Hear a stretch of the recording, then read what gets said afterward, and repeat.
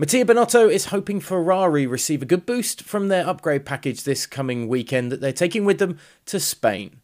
Red Bull have made steps forward in reliability this season to pile the pressure back on Charles Leclerc and Ferrari in their championship leads, with Max Verstappen winning every single race that he's finished this year, including a victory in Miami last time out.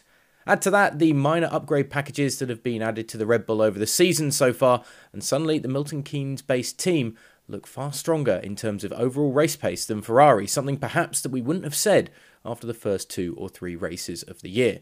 But this coming weekend, the Scuderia is bringing its first major upgrade package of the year, with the team principal eager to see gains coming from it when they head to the Circuit de Catalunya as they look to narrow the gap between them and Red Bull Racing.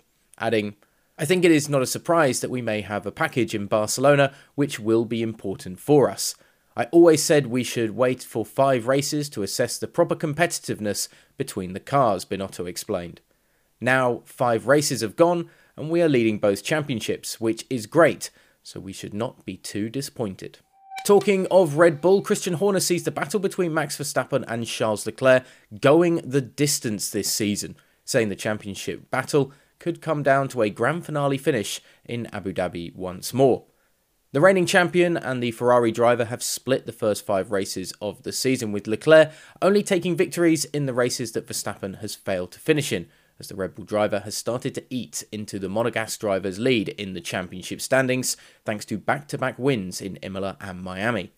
While Horner can see the respect that both drivers have from each other, he was unwilling to name a favourite in the title battle at the moment, calling the current situation too close to call. Look, there is a long way to go, and it is so tight with Ferrari. There has been some great racing.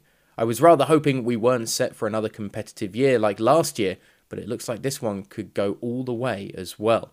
It's a championship battle that fans are certainly looking forward to, with the hope that perhaps it has the same action as last year's, but with some of the animosity and controversy removed. And finally, Nick De Vries will be in the car for FP1 this weekend, as Williams are giving the young driver a chance to take the reins for first practice in Spain. He'll replace Alex Albon as Williams run the first of their rookie practice sessions, a rule that states that every team must run a rookie driver in at least 2 practice sessions this season. De Vries is a Formula E champion and comes to Spain after finding a victory in that series in Berlin last weekend. It's great for me to get to know the team and drive the FW44, and also to get myself out on track during a Formula 1 weekend, said the young driver. I'm very much looking forward to the whole experience in Spain now.